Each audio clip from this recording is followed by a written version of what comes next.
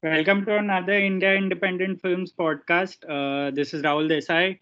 I have the usual suspects with me. I have Paulomi Das, I have Aditya Sri Krishna, and today I also have my very good friend Tanul Thakur, who is the film critic for The Wire.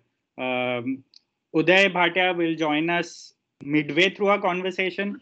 I know it's going to look a little awkward and we're going to act like he suddenly materialized, but that's how it's going to be because he hasn't watched the first series that we are discussing today. We are discussing the Hotstar series Arya, which starred Sushmita Sen, and it released last week.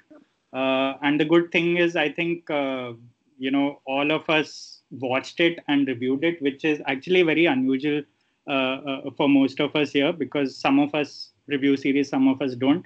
Uh, Tanul, let's start off with you for Arya because the funny part is I think we most of us realized that you reviewed it before Paulomi, Yeah, I think even I was quite surprised that which happened. for a web show is like shocking. Yeah, in fact, it's weird. I mean, I started watching the show. I think the day dropped. Some point I think in the night at around like 11 in the night, and I thought that I'll watch a few episodes and then I'll sort of like get up in the morning, finish it, and then do the usual like write the review and stuff like that. I Ah, just couldn't stop watching. I mean, I got done at 9 in the morning, and I just so I mean, I think sort of that contributed. I mean, it wasn't me being vigil per se, but yeah, I mean, I was quite hooked throughout, and for a show that's just just straightforward genre cinema, or just a straightforward thriller, it's very engaging. So yeah. did you have any idea of the Dutch series that it's based on? No, in fact, no. So as usual, and it's funny because as usual, I haven't had not seen any trailer, had no idea. I mean, I obviously know there was a web series, and I know that Sushmita Sen was in it, and I think I'd seen snatches on how you scroll through your Facebook feed, and suddenly a video pops up, and you see 3 seconds of it before getting really annoyed and moving on. Yeah. So in that, I think I'd seen. Sushmita Sen doing some kind of I don't know, sleuthing, some kind of investigating or something. So I had sort of made up my mind about what the show was. So I thought that she is some kind of a narcotic enforcement bureau officer. Essentially, I thought of her as ACP Khan or something, and I thought that something happens either to her family or something, and she starts investigating and she starts to find skeletons back home. So when I started to watch the show, I was like, 20 minutes have passed, 30 minutes have passed. Why are they not showing her office? What's happening? Why is she I mean, does she not have a job? Why does she not have a job? And then suddenly it's sort of yeah, but actually I did not have an idea about the Dutch series. Because I think I saw it on a screener wherein I don't think there was any mention. I mean, there was end credits and stuff like that, but obviously it was just I'm sure it was mentioned in the proper Hotstar version and things like that. I actually did not know. Also, did not know that it was adapted for the American screen. I mean. That there's something called Red Widow, I suppose, which is Yeah. not, Yeah. which did not get a lot of good reviews, unlike Canosa. So yeah, I Right. So you basically created an entire alternate universe about the show in your head, and you were extremely impressed when the show didn't turn out to be about that. it happens all the time. I remember, I think telling Paulomi or somebody that I hadn't seen a single minute of Badhai Host trailer. So I thought it would be like a regular rom-commy, Ayushman Khurana thing. And there I'm watching Gajaraj Rao, and I'm watching Neena Gupta, and I'm like, what's happening? And 15, 20, 25 minutes have passed. So yeah, I mean, these kind of things happen, and yeah, it did happen this time as well. Yeah, these are very Tanul things. Paulomi, what did you think about the series? Because you reviewed it last, so and this is Yeah, seeing all of us praise the series or comment about the series. You were like the last to climb onto the horse. yeah. And I think I had a 5 minutes of mourning period when I saw Tanul's review out on Friday because that kind of gave me perspective and also take stock of like procrastination as a lifestyle in general. But even I watched I actually followed Tanu's schedule, which is that I watched on Friday night. Even I thought I'll see 3 episodes and wake up early in the morning Saturday, finish it, and then Saturday through the day I would write it. But then even I couldn't stop watching it. And after a point, it wasn't about just, watching the show because you have to write a review, but because I genuinely was invested in what was going on. And that is something that, occasionally happens. Not that, all shows, even the shows that are quite good or that have been reviewed very highly, are shows that after a point you might find yourself losing a little bit of like investment, like first-hand investment. But for Arya, I don't think that was the case at all. I liked, like, I think all of us mentioned in the reviews, and this is also something that I like, that it wasn't about like being accessible or something, but I like that they kind of found the balance between being smart, but also not, like brandishing its smartness so much, in the sense that they didn't make like a big deal out of like the little things, and it was very like straightforward, economical writing and filmmaking, which kind of like the flourishes didn't come in the way of the storytelling or the story that they were telling, which is why after a point it stopped, like the initial thing that you want to find out, which is who killed Sushmita Sen's husband, kind of stops being the point why you're watching the series. Right. Aditya, you watched the series, but I don't think you ended up reviewing it, right? No, I didn't write about it. But I did enjoy most of it. And it did feel like a show that wasn't trying anything new. It's not. I mean, it didn't. Um, it didn't kind of reinvent any tropes, but it just had a lot of things going for it. It had pretty good filmmaking and pretty good writing, and it was quite unapologetic about the world that it is showing. It wasn't making any grand statements. It was just these characters and the hell this family is put through to even get by, and that way it kind of felt like one of those very old world. By old world, I'm saying early mid 2000s or something TV shows where you have something like 24 that keeps happening over 24 hours. So this kind of felt like a thing where someone has to be on the toes um, uh, every second, and Arya Sen's character has to be on the toes every second. That's the kind of feeling that you get. But at the same time, what they managed quite surprisingly is that didn't make them consider a very action-oriented and cliffhanger-oriented kind of a show, episode after episode. And I thought that was a curious thing that they attempted. That they let moments simmer for a while. They let different characters build up over episodes. But yet they managed to show the kind of pressure that this whole family was on, and I think that they did very well. Right.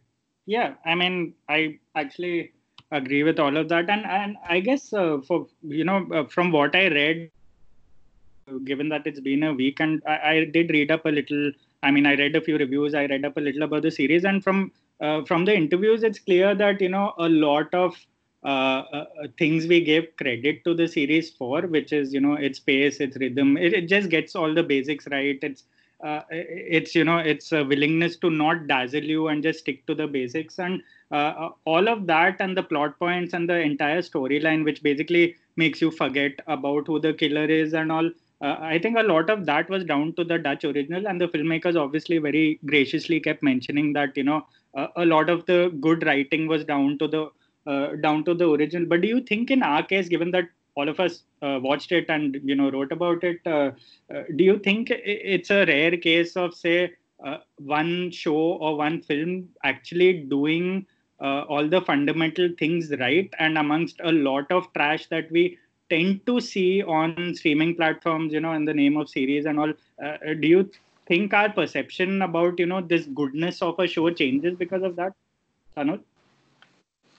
So three things. Yeah. First, I mean, yeah.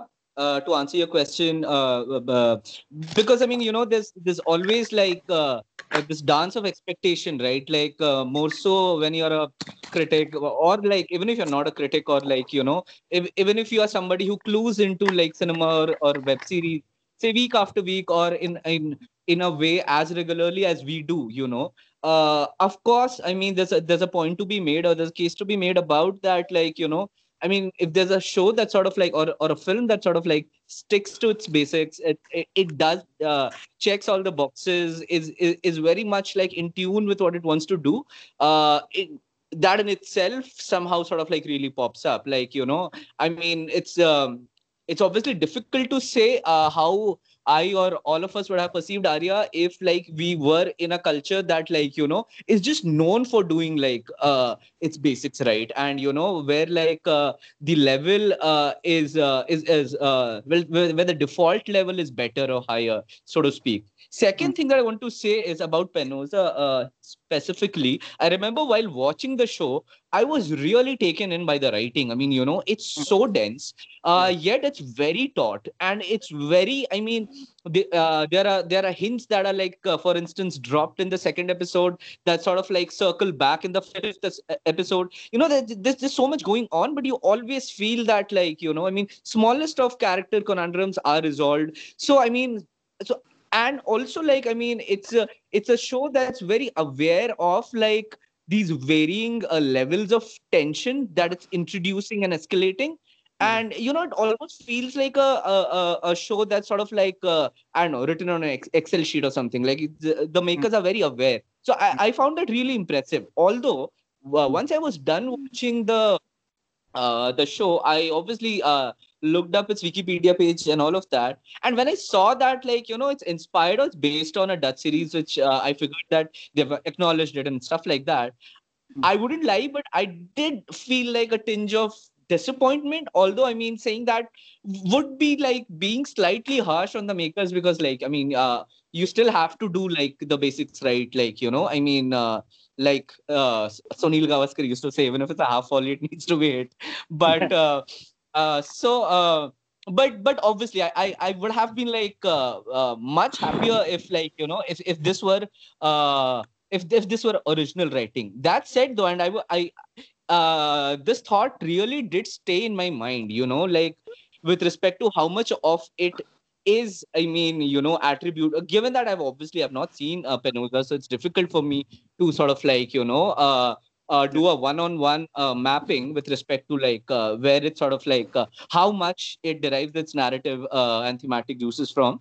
But I would, one thing I would also like to say, I mean, the more I was thinking about the show while writing the review, just checking a few clips and stuff like that, I mean, I would also like to give credit to the makers, because they really, I mean, I mean, so I mean, the way they say, for instance, use Hindi songs in the movie, right? I mean, so much of it is also very local and specific, I Yeah. mean, there is just this sense of like reveling in Bollywood masala at times, which really like comes out of nowhere, and like you really like it because you get the feeling that the makers are liking it. Also, like just small things with like old Bollywood songs, which are very like which are Mm. heavily present in the series, and they really do not like uh, uh weigh down the series, or they are not like say syrupy or melodramatic in that sense. I mean, and just in terms of like how these people have situated the or adapted the movie in a very local milieu, I think so those things are not easy. I mean, obviously we can say that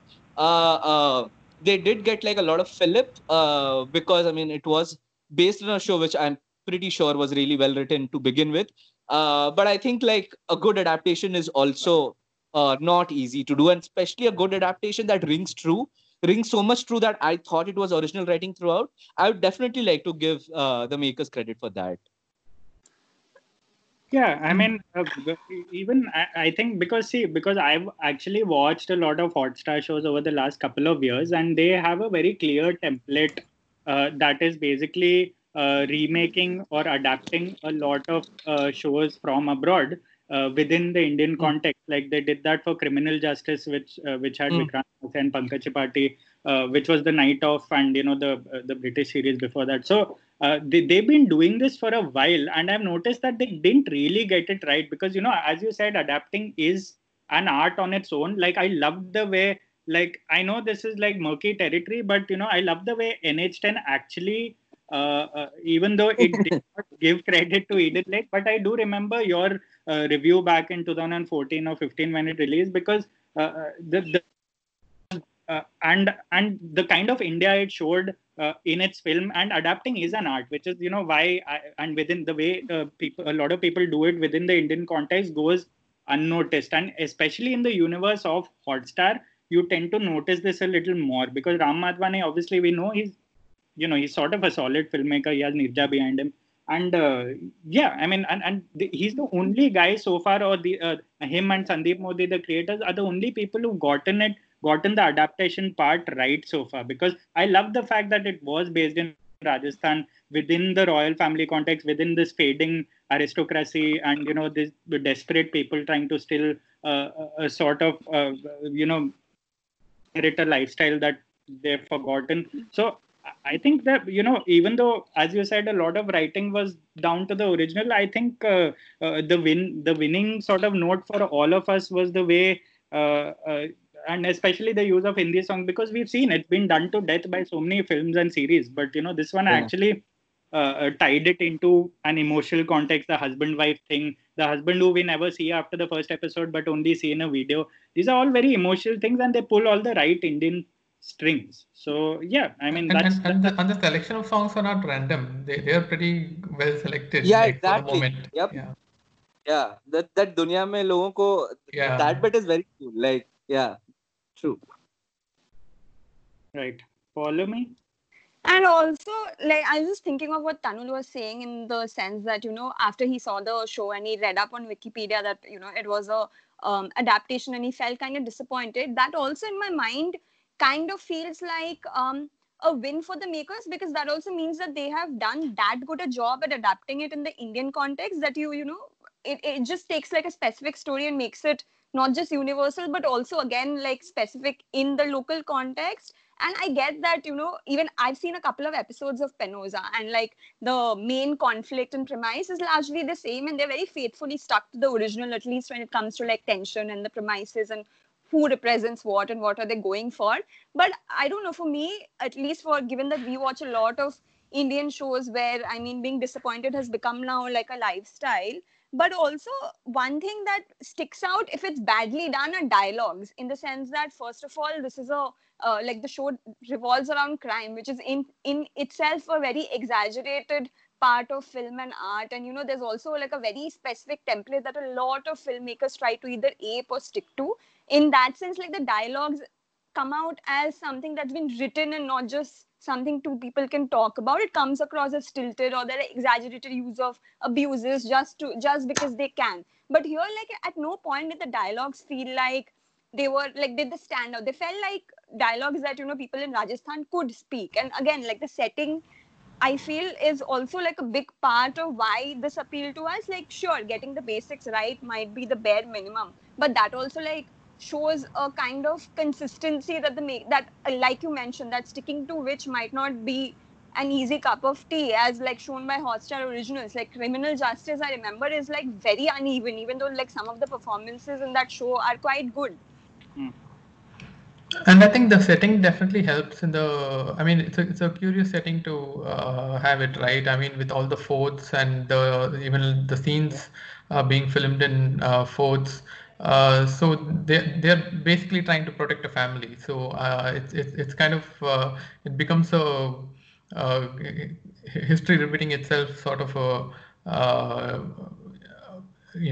sort of a phenomenon there, where you have one person in the family trying to protect her house and her family, and that kind of reflects in the setting. So I thought it was a curious choice, and they made a very conscious choice to set it in Jaipur, because since it's an adaptation, they could have set it anywhere. I mean, the kind of family, the kind of wealth that they command, it could be Delhi or Bombay or anywhere, but the very idea that they went to Rajasthan is something, it means that there's a lot of thought that's gone into it. Yeah, they And did. also, Yeah. sorry, go on, go on. Yeah, they did. Even according to me, they didn't really exoticize the Rajasthan, the Jaipur surrounding, because I mean, we obviously have seen a lot of films over the years based in these cities in this region, and it's the kind of upper class Jaipur we all know of, and we've all seen. Obviously, in real life, we half my family, even though they belong to the north, have a very similar sort of atmosphere that they live in. But I don't see a lot of films doing it. Of course, Zoya Akhtar does it very well within an urban sort of Bombay, Delhi context. But this part of Jaipur, this part of Rajasthan, even though it's very common in our lives, I think it did a very good job of sort of basing the entire series out of it, because they could have just, in that pursuit of wanting to make it gritty and this one woman tale, they could have really gone into they could have really gone Anurag Kashyap on the series, but they didn't. And I thought something that was really interesting and very striking to me was casting. And I mean, I really do not mean it in a perfunctory sense, because I mean, for me at least, when you're watching a show which is, say, centered on ambiguity, right? It's centered on evasion. It's centered on like trying to keep you at bay, trying to like keep you clueless, kind of, at least till some point.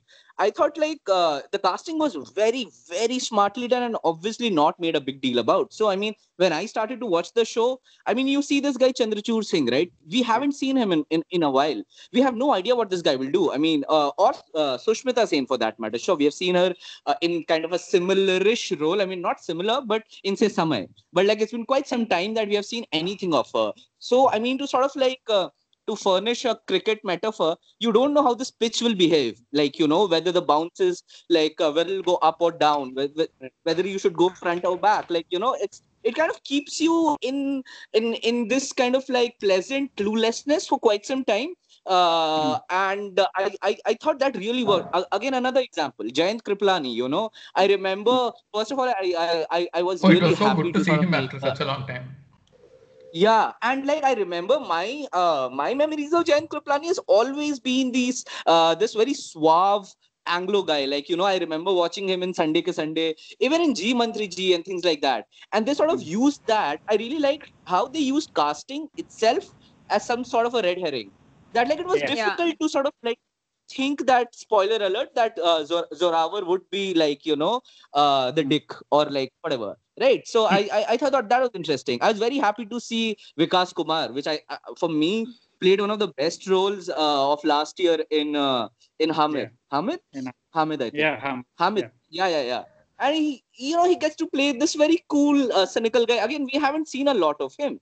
So it was very nice in that sense that, like, just, I mean, this sort of like really tells you that like the makers were invested. I mean, obviously you should be invested while making something, but so that was really nice. And also something that I wanted to like, I mean, mention in my review or whatever, I just couldn't, was the fact that like, the entire post production was done post pandemic, during pandemic, right? And just the fact that, like, I mean, I think these guys have spoken about it in interviews and all of that, that it was kind of like a collaboration nightmare. That I think Namit Das recorded his stuff from Calcutta and all of that, just like the whole sound design and everything. I thought that was quite smartly done. So that was quite interesting for me. And also, like, taking like, for example, for me, casting also stood out, also like in terms of how they cast Chandrachur Singh, in the sense that first, we haven't seen him in a long time, and second, in the movies that he's done, he's known to play like a certain type of a character, the do-gooder, the one who's the nice guy. So here, even that perception or that persona of him kind of informs his character, even though like he runs a drug enterprise. You kind of are sympathetic to him, because also he's playing that guy. He's, I guess, the only guy in the series who's kind of conflicted about how his profession kind of has an effect on his family. Otherwise, the other men are just they have like a one-track mind. So, and like those are, I think, things that you can't, I mean, take from the original. I mean, those things have to come from you, which I think was a very nice touch. Right. Yeah. I think, I mean, for me, Sushmita Sen's performance, I know a lot of people said it's really surprising and all, but, I don't really remember her really being so to say, an inferior actress even back in the day, because I don't think she was very utilized very well by the directors back, Yeah. because it was a hero-heroine culture. She was known as Miss Universe, so she was obviously directly compared to Aishwarya Rai, who was Miss World. And Aishwarya Rai, got obviously the meteor roles once Bhansali discovered her, and it became like this thing where she sort of faded away. And I think her her life experience really showed in this role, because we've not seen her in Hindi films for like 10 years or something. And uh, and I don't think I'll see a more solid performance this year, in the sense that there were really no false notes. She was going with the momentum of the script. She knew exactly where she was at any point in the script. And as Tanul said, I think that's inspired casting too, on part of the makers, and that all of it sort of contributes to a very successful remake, because remake tends to be a bad word in this culture these days, Yeah. especially with how often we fuck it up. So I think, I mean, props to, because 9 episodes, almost 1 hour each, there's nowhere to hide. Next, we have to make originality a bad word. Yeah. Originality was, next, which brings us, does anyone else have anything else to add about, I about the I show? know we've talked a little bit about casting, but also like one of the things that kind of like not piss me off, but kind of like kind of irritates me a little is that like we all talk about so much about the digital explosion, like giving so many new opportunities and chances to like so many actors that couldn't have been utilized in say films because of commercial reasons, and yet there are like so many cases of some shows like repeating a few actors because they know this actor can do something well. Like I'm not saying I don't like seeing Pankaj Tripathi in a web show, but like of late there have been so many shows that utilize him in a very specific kind of a role that he can do it in his sleep also. Sometimes obviously that's a great thing, and sometimes it can just be like a very expected thing. But here in this show, for instance, apart from the Sushmita Sen casting, even like casting for like smaller characters are all people that you haven't either seen in a while or you haven't seen being utilized in that manner. Like they could have easily cast like a well-known actor or someone who has been seen so much in a role, say where Namit Das is playing it, or the guy who plays her brother. But the fact that they've just the idea of seeing people you haven't seen before in a show also kind of appealed to me. Yeah, I think from their point of view, they really took a gamble and that it paid off quite well. Yeah, I think, I mean, the casting was pretty much the show. Obviously, Yeah. that series sort of goes on for 5 seasons, I think. So obviously, I hope this. I mean, this is also, I think, set up for a second season, especially with the way it ends and whatnot. But I mean, again, the new faces, everything, and over time, if there is a next season, when there is a next season, uh, these faces will also start to become familiar, and that also will be a pretty good test of filmmaking then, because the novelty of the casting, of the inspired casting, sort of wears off after a while.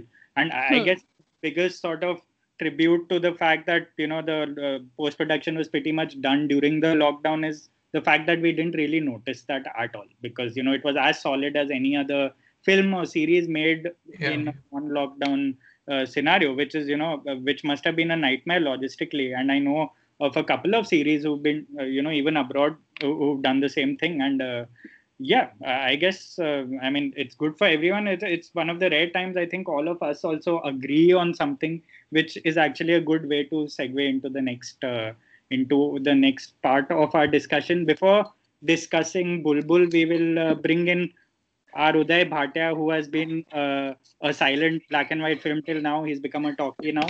Uday, welcome. Hey guys.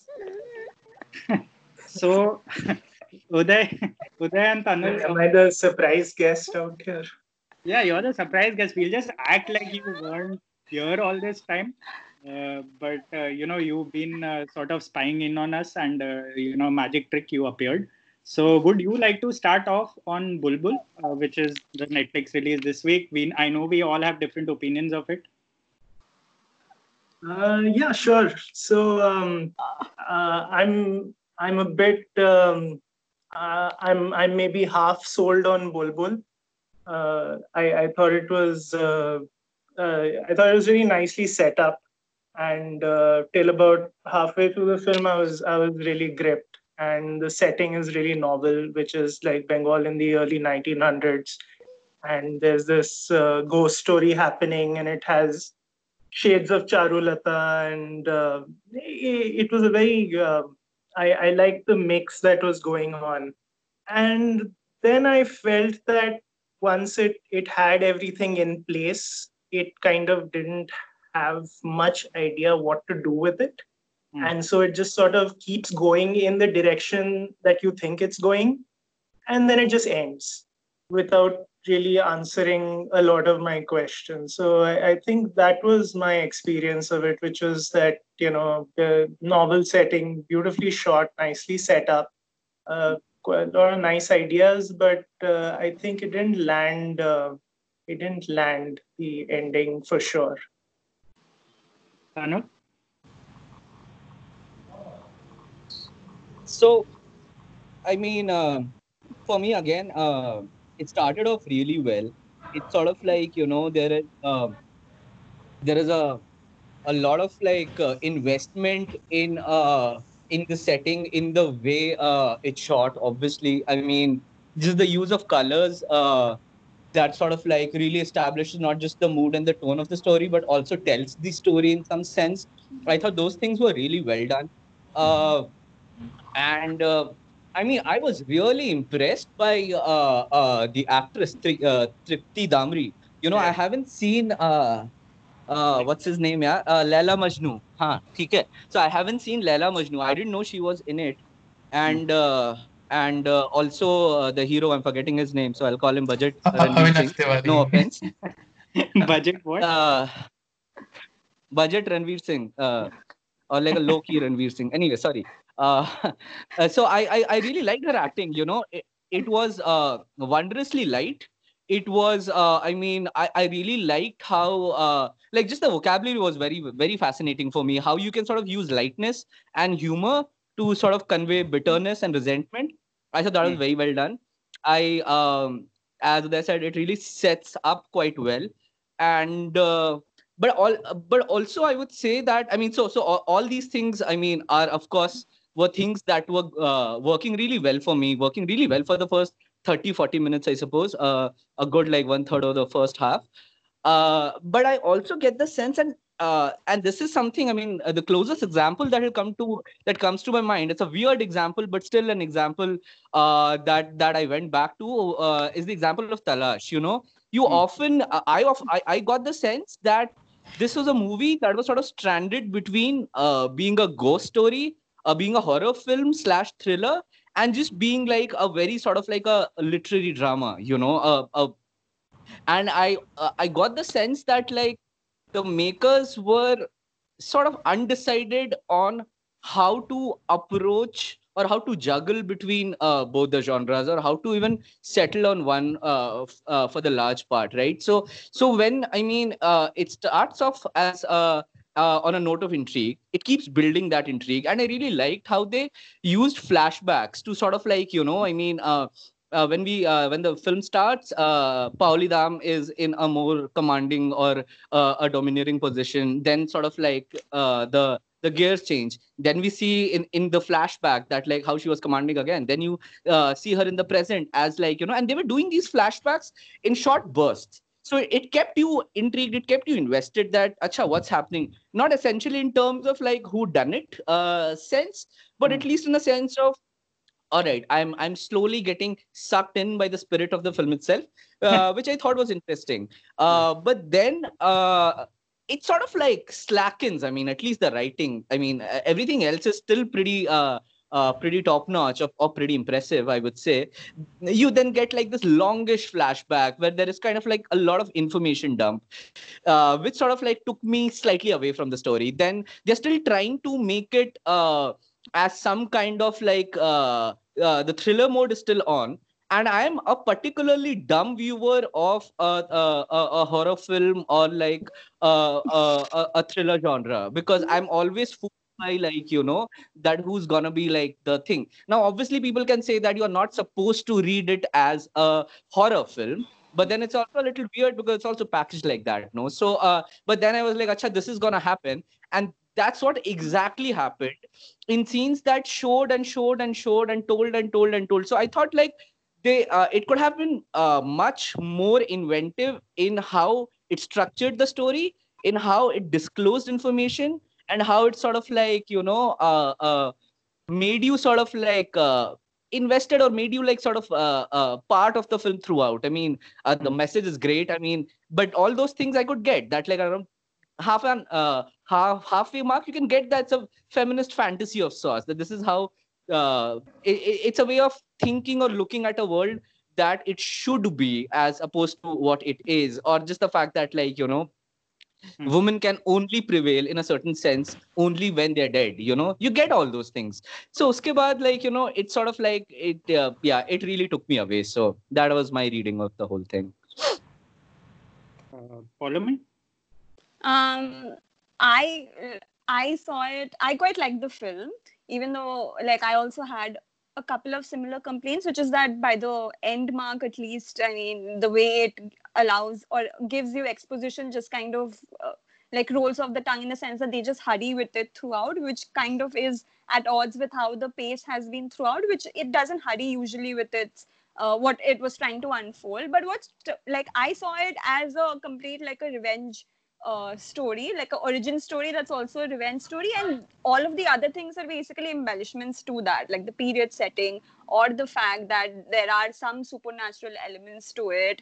But but like, at the core, it was a story of, like, one person loving a person that they're not married to, and how that person leaving them kind of gives them, like, leaves them at a position where they have to then find themselves. So that coming of age is done in a very, like, they gave a spin to that coming of age, where, like Tanul said, like, for, like, women to prevail or become something, they have to like, suffer first.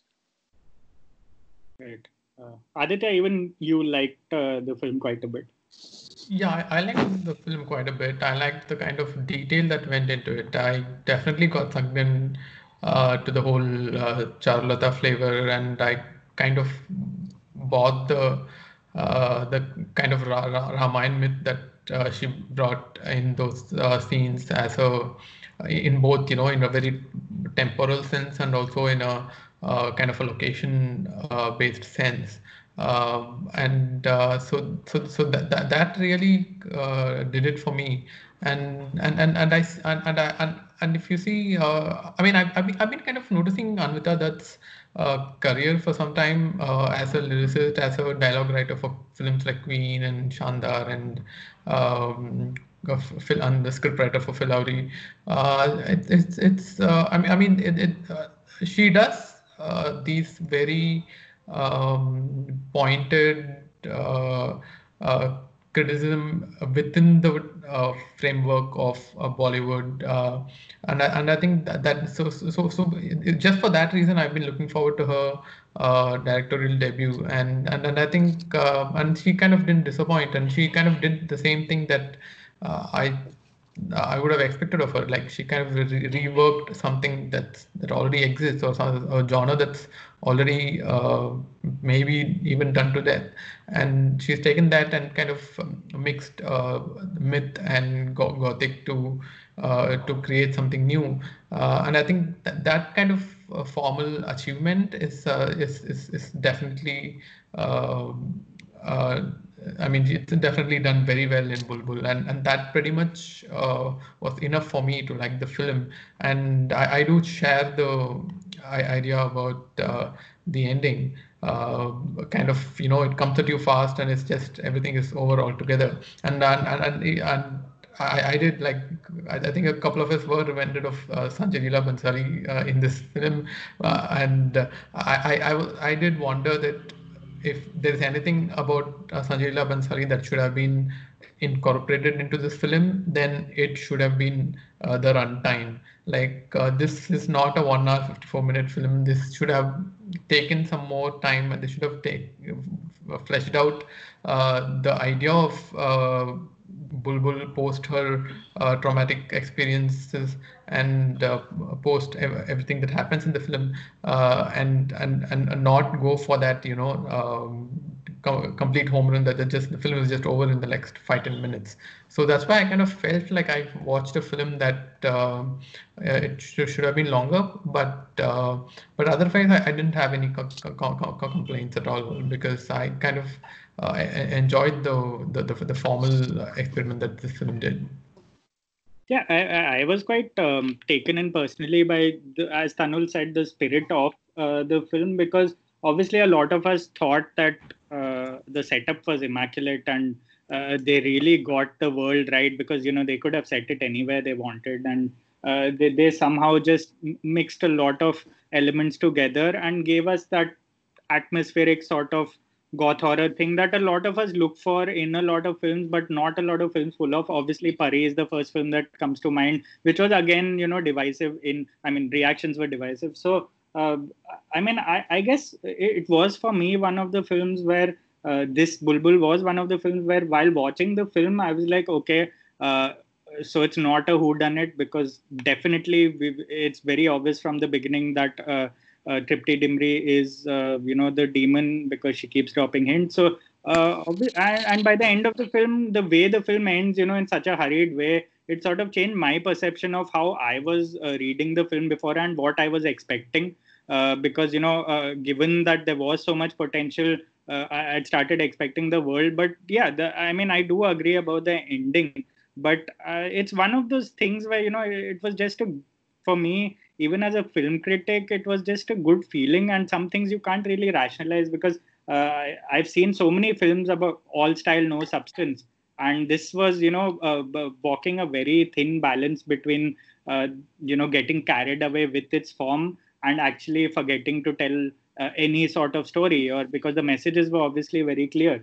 But I guess, eventually it was a precarious balance, but that, I guess, worked for me. But I do have one question for all of you, because now that it's been a couple of days, and there's one sequence that's much talked about, which I think a lot of us have also mentioned and a lot of people are discussing. There's a sequence where Rahul Bose's character sexually abuses Tripti Dimri's character when she's when she's injured in bed and bedridden. So, and it was shot in a very specific manner, aesthetically very. And the scene before that also, where the other Rahul Bose character. The other Rahul Bose hits her. Yeah. Hits her. Yeah. What did you guys make of that? Because I know there have been different reactions, and I am still not sure of how to digest that, because obviously that need to make it look attractive and pretty was sort of at odds with the mood of what they were trying to say. But yeah, maybe one of you can. Uday?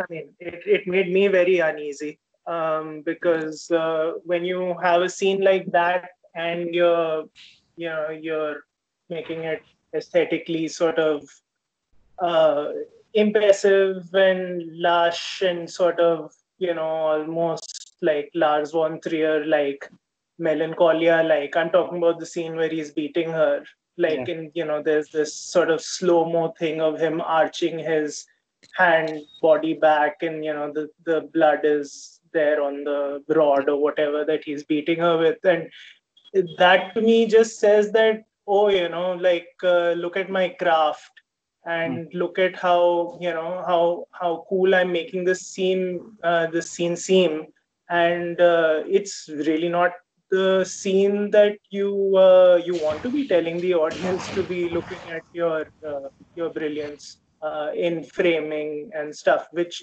is considerable. Like it was, the scenes all around it were very, very brilliantly gothically lit and shot, and I think it was definitely the wrong approach for this scene. I mean, it left me feeling very uneasy. Anand?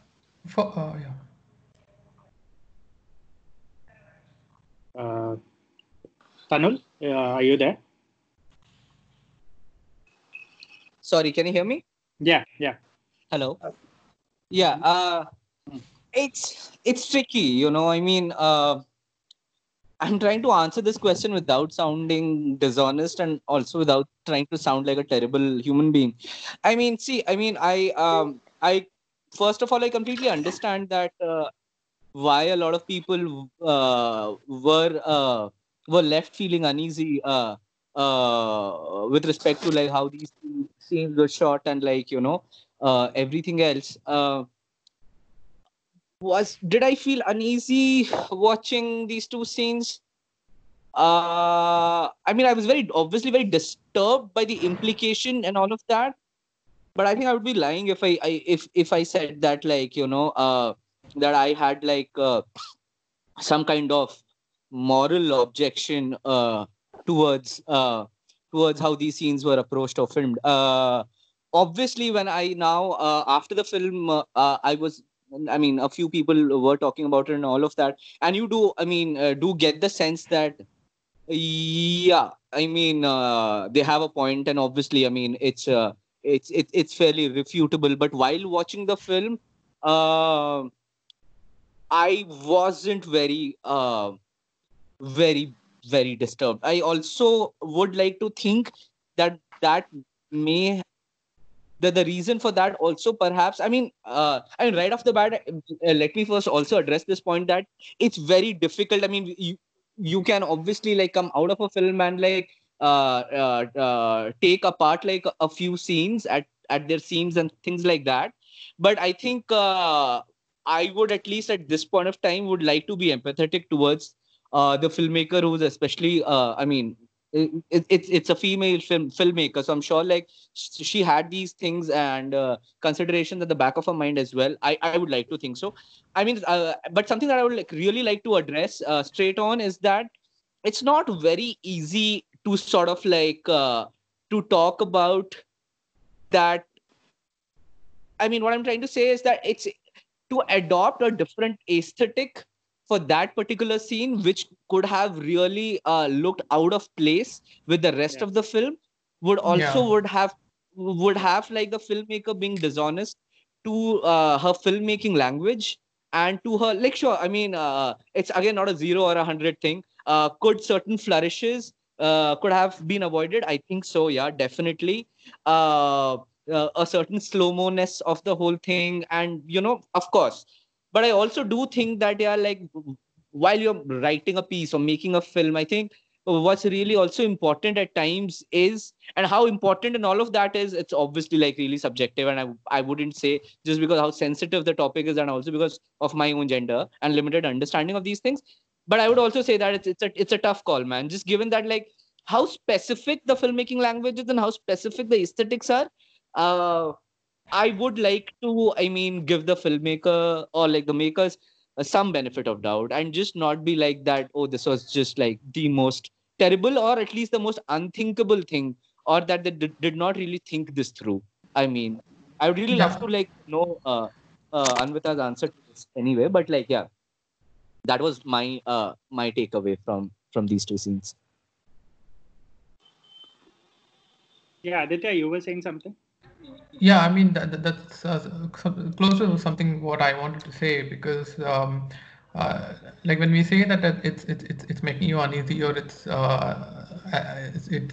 done aesthetically.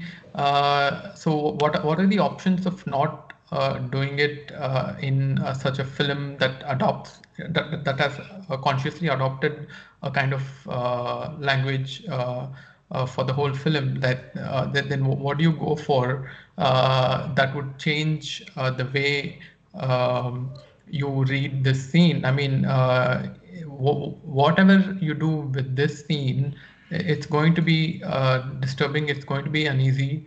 It's not a scene where it's not some scene that's going to like diametrically change because you make some other framing choices. Of course, the gaze could be different in different films, but at the same time, in a film that's clearly adopted a particular choice of aesthetics. I think Anvita that just wanted to stay true to that and therefore filmed it in such a way. The other curious thing that I thought uh, probably went unnoticed or probably matters in the scene is it is one scene where there isn't much of um, uh, crimson or red because it's just before those events. There's a lot of blue in these scenes, and earlier in the flashback scene, you hear what is his name?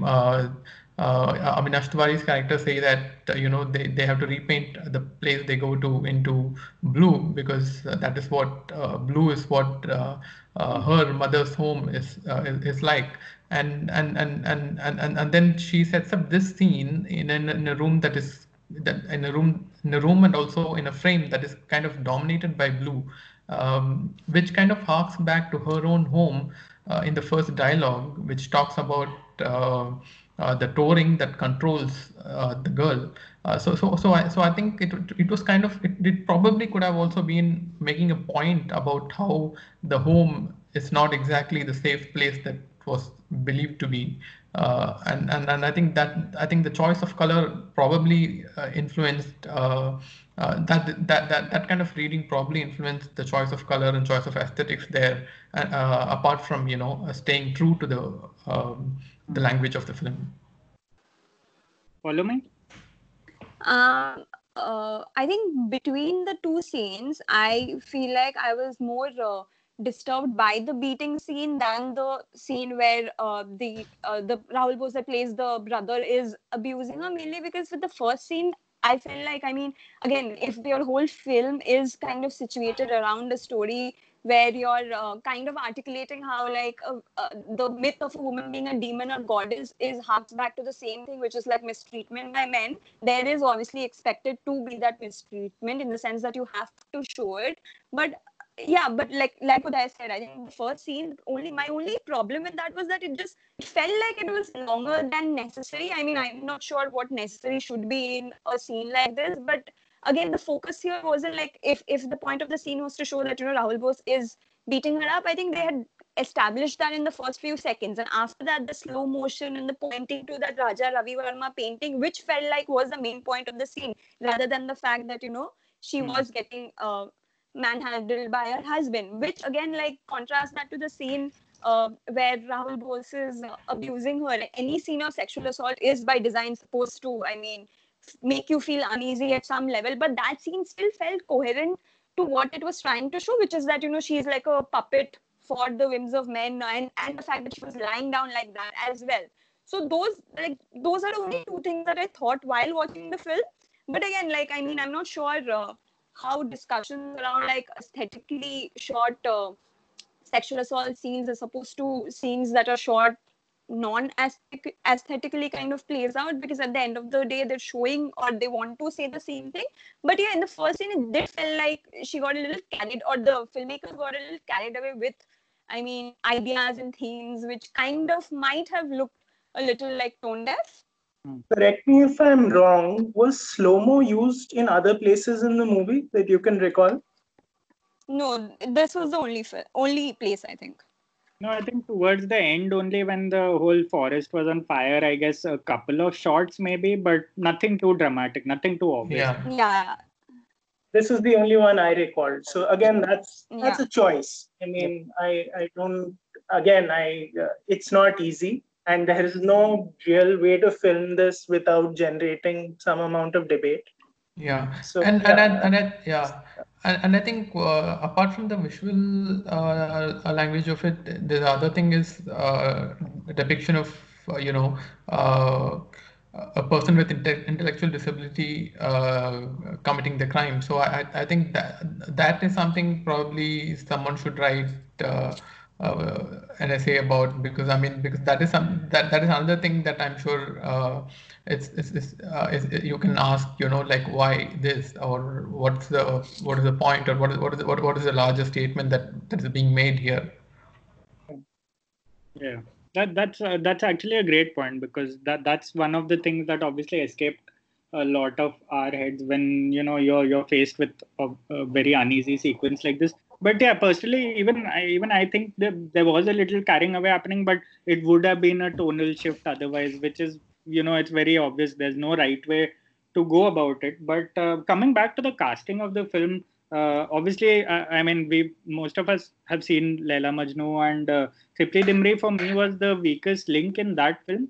And I thought that Anvita Dutt in this film was very aware of her weaknesses and her strengths, and I think it's very smartly cast because she knew exactly that there's a flashback character and there's a present character, and they're two absolutely diametrically opposite characters. And as one of you mentioned that there's this very sort of effortlessness, the slyness about her current character, and I think we saw shades of that in Laila Majnu, and it didn't come across because obviously Avinash Tiwari, it was based on him, it was a male gaze, he stole the show, so it was very easy to write her off in that film. And I think she did a fantastic job, but a lot of it is also down to the way the makers used in this film. And I haven't actually seen a lot of Parambrato's Bengali films, but I'm given to understand that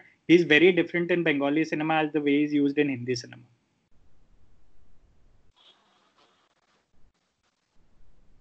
You there?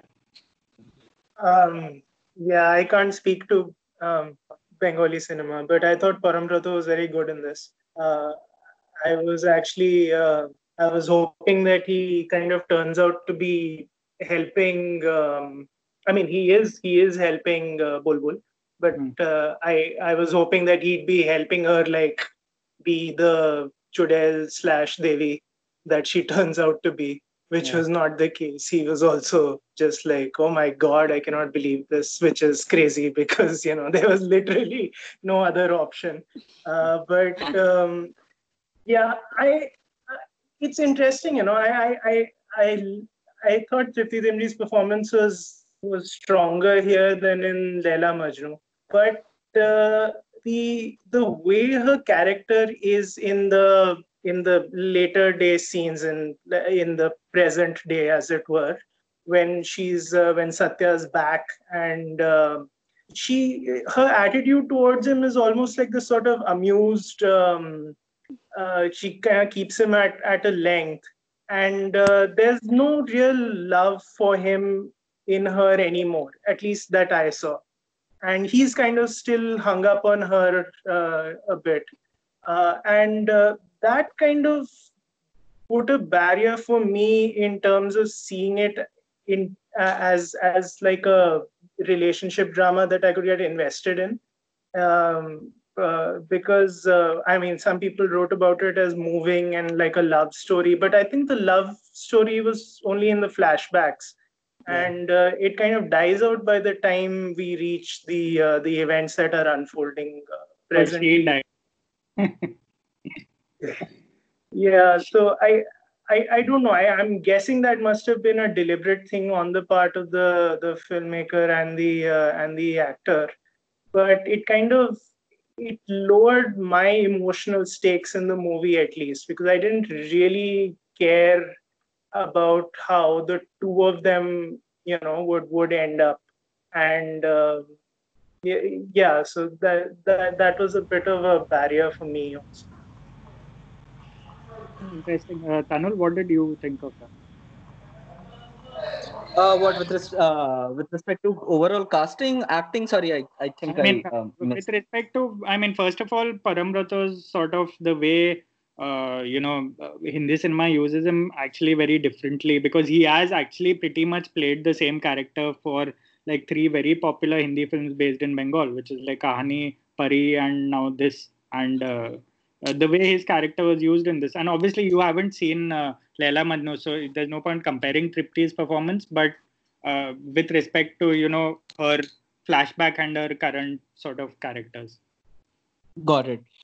So with respect to Parambrato, I'm obviously very biased because I don't think I've seen his Bengali films as much. So but I really find him a very pleasant presence on screen, no matter and that also I believe has to do with the kind of roles he's done in Hindi cinema. But it's just this very his very easy occupancy of screen, so to speak, is something that sits really well with me. I mean, it was just so. I mean, I was just so attuned to that feeling that there wasn't like that. I wasn't impressed a lot. Which is not to say that I mean that wasn't good acting or I did not. But it was just like at a very he was playing this like at a default level that which is quite good and something that like we are quite used to, or at least I'm quite used to see him play. So that was something that I wouldn't say was very striking, but it was decently done. Now, with respect to how different sort of like say, I mean, even Parambrato's relationship with Tripti in the movie, or between like Tripti and the dude's name. Sorry, I keep forgetting his name. Avinash What's his name? Sorry. Tiwari. Avinash Tiwari. Wow. Good. So that so I mean, so for me, those things would have like settled in a little more if the film had given itself like some more time. Like, I often got the feeling that things were a little too crunched for me. Like I wanted the film to like breathe a little more. So I think that sort of like seeped in the way I sort of like saw or felt about their portrayals, or at least like their dynamics. That said, though, I mean, it was.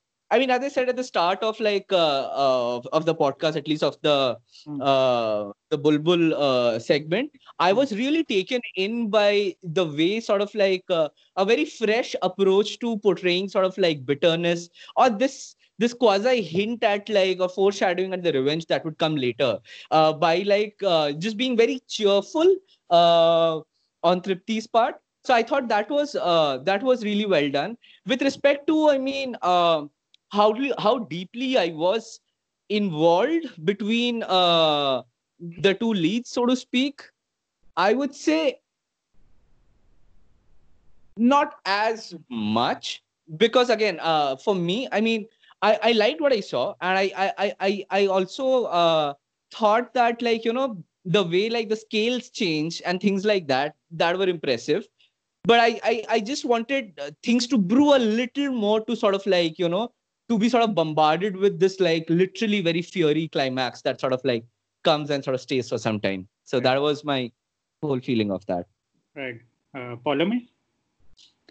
I'd say Laila Majnu, and I don't think I liked Tripti Dimmi much in that film. Also because I don't think she had a role, so to say, in the sense that she was only reacting to what like Majnu, as in Avinash Tiwari's character, was doing, and beyond, I think after the halfway mark of the movie, she's hardly there in the movie. So it's kind of unfair to compare that to this, but which again made me like her performance took me by surprise, because I did not expect that out of her, in the sense that that role, if you're like using Laila Majnu to inform how you can expect what she might bring to the table, it like what she did in Laila Majnu was very generic and forgettable, in the sense that it could have been easily replaced by just about anyone.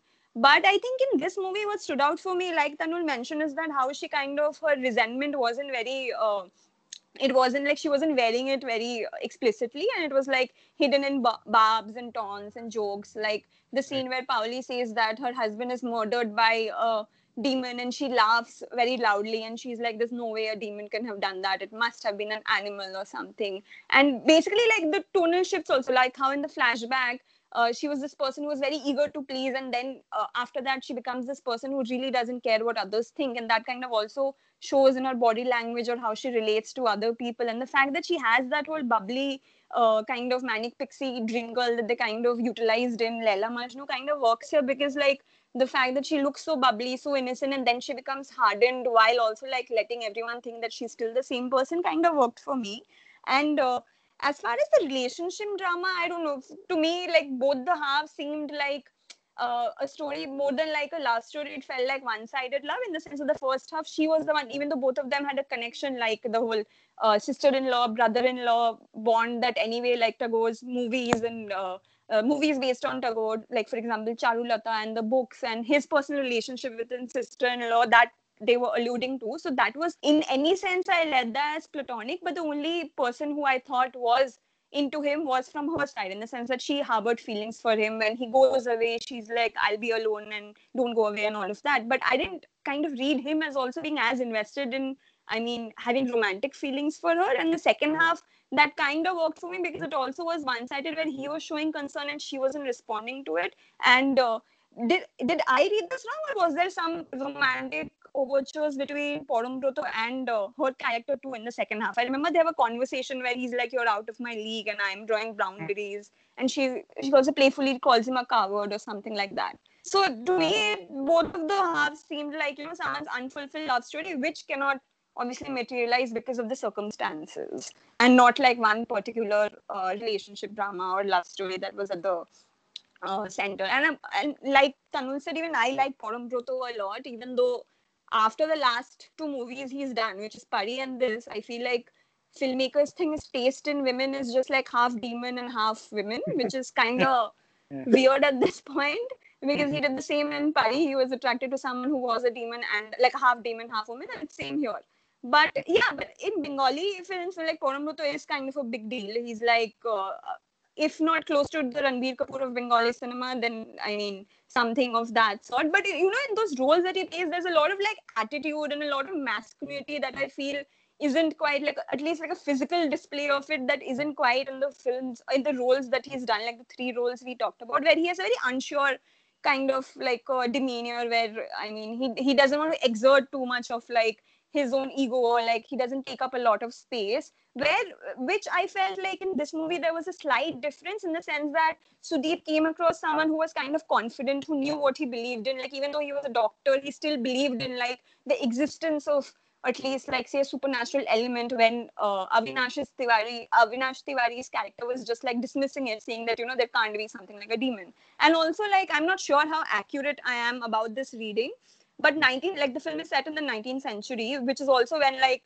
Bengal Renaissance happened, and where like people like Tagore and other authors were also like, there was this whole the whole liberal kind of reputation that Bengal has was started around that time, where, you know, there was a lot of advancement of progressive ideals and a rejection of ideas like child marriage or sati, or like second marriages, which I felt like was a very nice contrast, in the sense that, you know, that is something the city is kind of engrossed with, and like a few, like in the outskirts of the city, in a village, those ideas are still like the very ideas they're championing against are the ideas being propagated. To me, Porumbrotho's character also felt like a stand-in of that time and period of the like of the other side, where he came across as a much more progressive character. And also, like, initially I felt like the reason Tripti Dimni's character was attracted to Avinash was because to her that felt like an equal setting, in the sense that her husband was someone 20 years older to her. This was the only guy who was not only like her age, but also someone who looked at her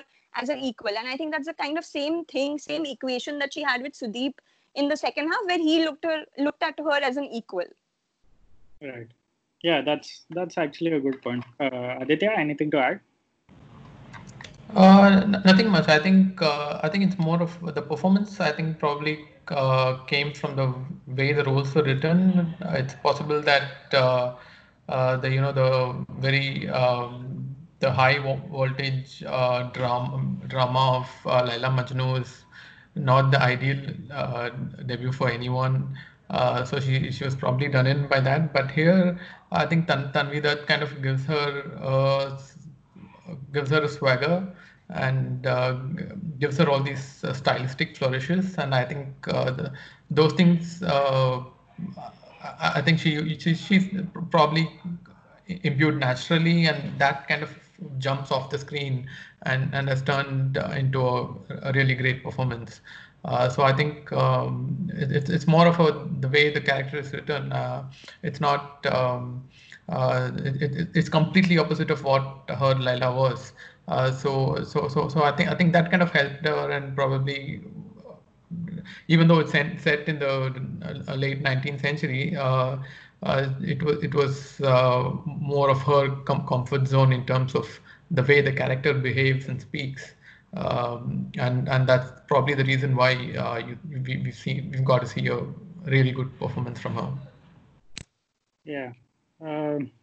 Yeah, I think that's, I think we've discussed the hell out.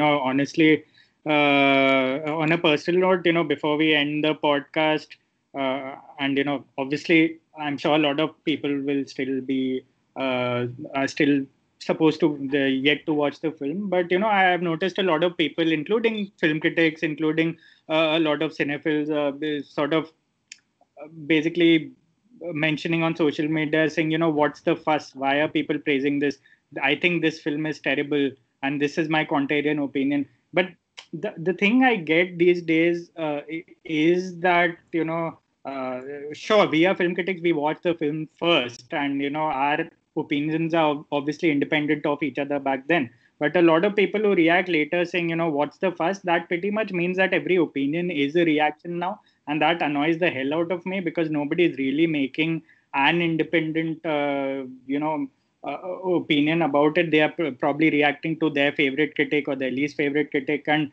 it's a little sad, because I think films like that, then films like this tend to, especially OTT films, tend to suffer in the long run, irrespective of whether critics liked it or not. We are not the people, at sort of, yeah. So yeah, I just noticed that. I just wanted to get it off my chest, because that mentality where every sort of opinion is a reaction is a bit self-defeating, and I feel like everyone needs to watch the film on their own, make up their own opinions, and then maybe go about reading reviews and disagreeing and agreeing. Like, obviously, This is something we can go on and on. It's not as simple as, it's definitely not as a simplistic argument to make, because it's definitely possible, and it's probably possible week after week that we watch a film and we are supposed to file a review as fast as possible. I mean, it's not always you get all the time in the world. And we do construct a review in such a way, but the reviews are not the only discourse on films. So if you're going to get a different discourse, different essay on a film 3-4 days later from someone else, someone with a different experience and a different social background, then it's, I mean, I'm all for it. That's fine. And you either learn from it or you just dismiss it if you don't agree with it. So I think, but it does happen that when you have an overwhelmingly positive review dominating, there definitely is a wave of contrarian opinions that come up later, and it's true the other way around too. Like, you have an overwhelming negative review for a film. From the top of my head, I remember the last ones were probably Ravanan and Bombay Velvet, and then later you have people mentioning like, oh, it's not as bad as people said it was. So that always happens. So I think that kind of the extreme opinions we can definitely don't need to care about, but I do understand the trend of the think pieces and the essays that come up later, and I think those add to the discourse, and those not necessarily harm the discourse in any way. right.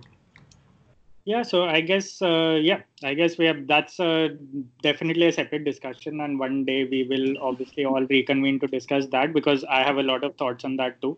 But anyway, thank you guys for joining. It was a full house, 5 of us, and maybe till next time, whenever a more interesting film comes up.